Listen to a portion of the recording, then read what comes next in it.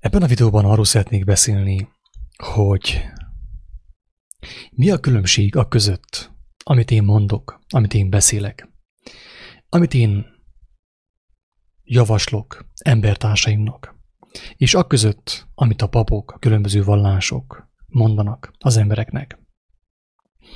Nyilván, hogyha az ember elindul az igazság megismerésének az útján, az azzal jár, hogy főképp az elején, de folyamatosan nagyon sok próbával fog találkozni, nagyon sok kísértéssel, próbatétellel. És aki valamennyire már ismeri Isten tervét, tudja azt is, hogy ez rendben van, ez teljesen rendben van. Ez meg kell történjen. Jézus nem próbatételekről beszél, meg kísértéstől, arról is beszél nyilván, de felhívja figyelmünket, hogy nagyon sokunkkal az fog történni, hogy meg fogják ölni, azt gondolván, hogy azáltal Isten tiszteletet hajtanak végre. De a kérdés az, hogy mi a különbség a között, amit én mondok, amit az úgymond valláshoz nem tartozó, vallási felekezethez nem tartozó emberek mondanak, a szervezetektől független emberek mondanak, és a között, amit a pásztorok, ugye a pásztorjátékban, a felekezetekben, a vallásokban mondanak az embereknek. Látszólag teljesen ugyanaz a kettő. És ennek az oka az, drága utitársam, vagy drága igazságkereső embertársam, hogy, mint ahogy mondtam már korábban is, a Biblia egy olyan dolog, hogy azt fel lehet használni gyilkolásra és életadásra. Tehát konkrétan segítésre, az embertársaink megsegítésére, vigasztalására, elvezetésére Isten országába gyakorlatilag. Persze ezt nem mi kell megcsináljuk, hanem a mi legfőbb dolgunk, ahogy azt már többször is mondtuk, az, hogy bizonságot tegyünk az élő Istennek a jelenlétéről, arról, hogyha az ember szabad akaratából úgy dönt, hogy Istenhez fordul, akkor Isten hű az ő kijelentéseihez, az ő szavához, és segíteni fog személyesen mindenkinek abban, hogy megértse, megismerje az ő országát, és annak útját persze, hogy eljusson az ő országába. De viszont ugye, mint mondtuk, a Biblia egy kétélű kard, amelyet fel lehet használni úgy a gyilkolásra, mint az életadásra.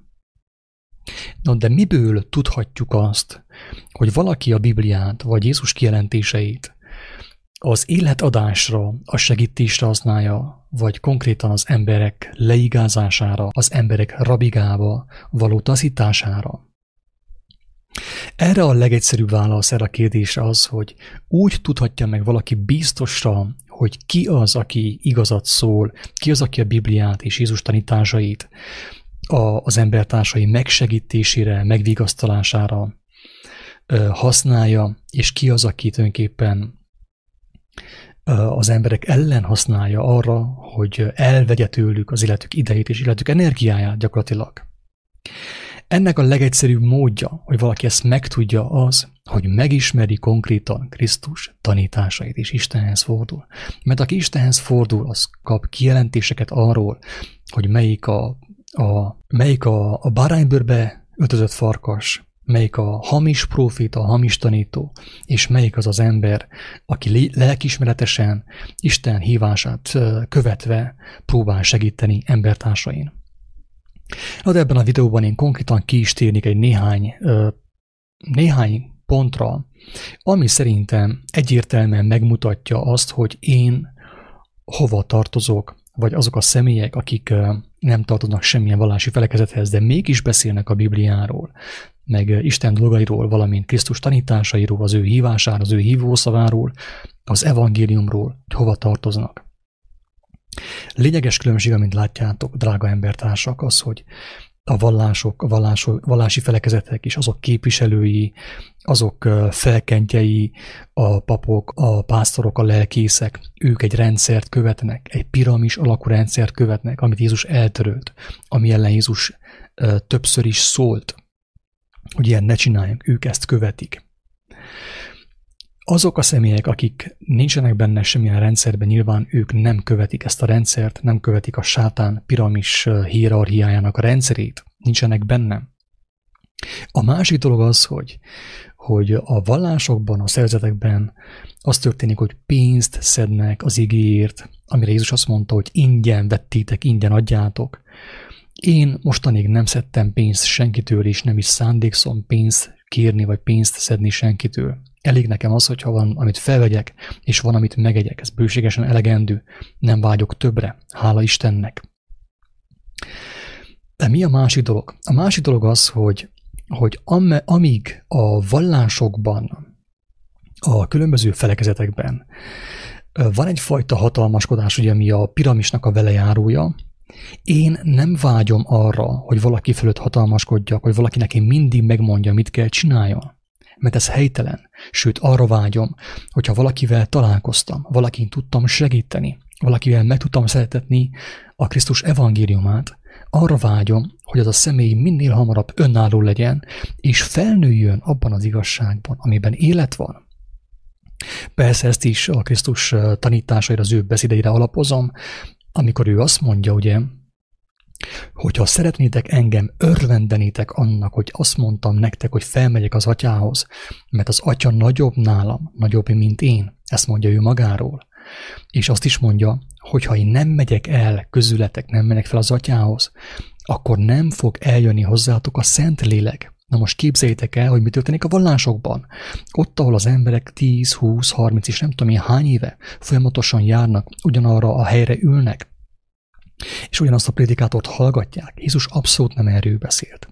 Ez is egy lényeges különbség. Én arra vágyom, hogy minél több embertársam, minél hamarabb, minél előbb teljes szabadulást nyerjen mindenféle rendszertől, mindenféle felekezettől, szervezettől. Isten igéje által, az ő igazsága által, mert megmondatott, hogy az Isten igéje felszabadít. Aki megismeri és megtartja Krisztus szavait, az ő tanításait, megismeri az igazságot és szabadulást nyer általa. Nem is tudom, hogy van-e értelme, ezt tovább folytassam ezt a felvételt. Arra gondoltam, hogy csupán egy néhány szót szólnék arról, hogy mi a különbség közöttem és a papok között, a vallási vezetők között, a pásztorok között, ugye? Mivel, hogy látszólag ugyanarról beszélünk, ime itt egy néhány különbség, néhány lényeges különbség, ami talán elválasztja azt az utat, amit ők járnak, attól az úttól, amit én járok, és egy néhány olyan embertársam jár, akik elszakadtak mindenféle emberi szervezettől, és teljes mértékben megpróbálták teljes erejükből, teljes lelkükből, szívükből és elmékből Istennek adni az életüket. Tehát csupán egy néhány különbséget soroltam fel ebben a videóban, annak érdekében, hogy a laikusok nagyjából megértsék, hogy mi a különbség közöttem és azon személyek között, akik elkötelezték magukat valamilyen vallási hierarchiának, és azon keresztül úgymond próbálnak beszélni az emberekhez. Tehát ismétlésképpen azt tudom elmondani, hogy egyik ugye a vallásos piramis hierarchia, amit nem támogatok.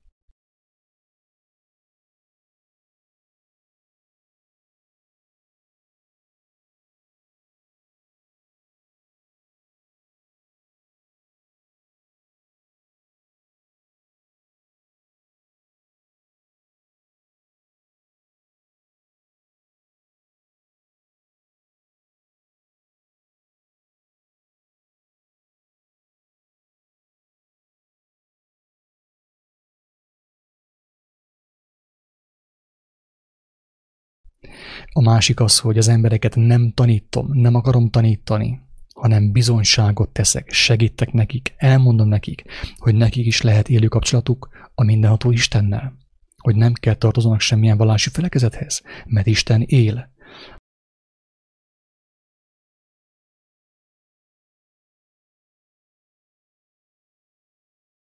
Harmadik az, hogy nem szedek pénzt, nem pénzét csinálom, amit csinálok, hanem jó kedvemből, a lelkiismeretemet követve.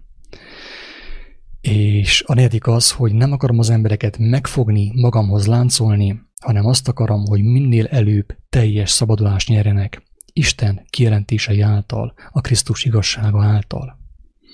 Úgy gondolom, hogy ez több különbség is van nyilván, de nem az a lényeg, hogy ki a jobb, ki a kevésbé jó, hanem csupán az volt ugye ebben a lényeg ebben a videóban, hogy rámutassak arra, hogy mi a különbség az olyan személyek között, akik a lelkiismeretüket követve, vallási felekezettől függetlenül próbálják követni Istent és segíteni embertársaikat, és azon személyek között, akik elkötelezték magukat valamilyen szervezetnek, emberi hierarchiának, és annak megfelelve akarják követni Istent. Remélem, hogy érthetően fogalmaztam, és egy néhány ember meghallotta, hogy mi ennek a videónak az üzenete.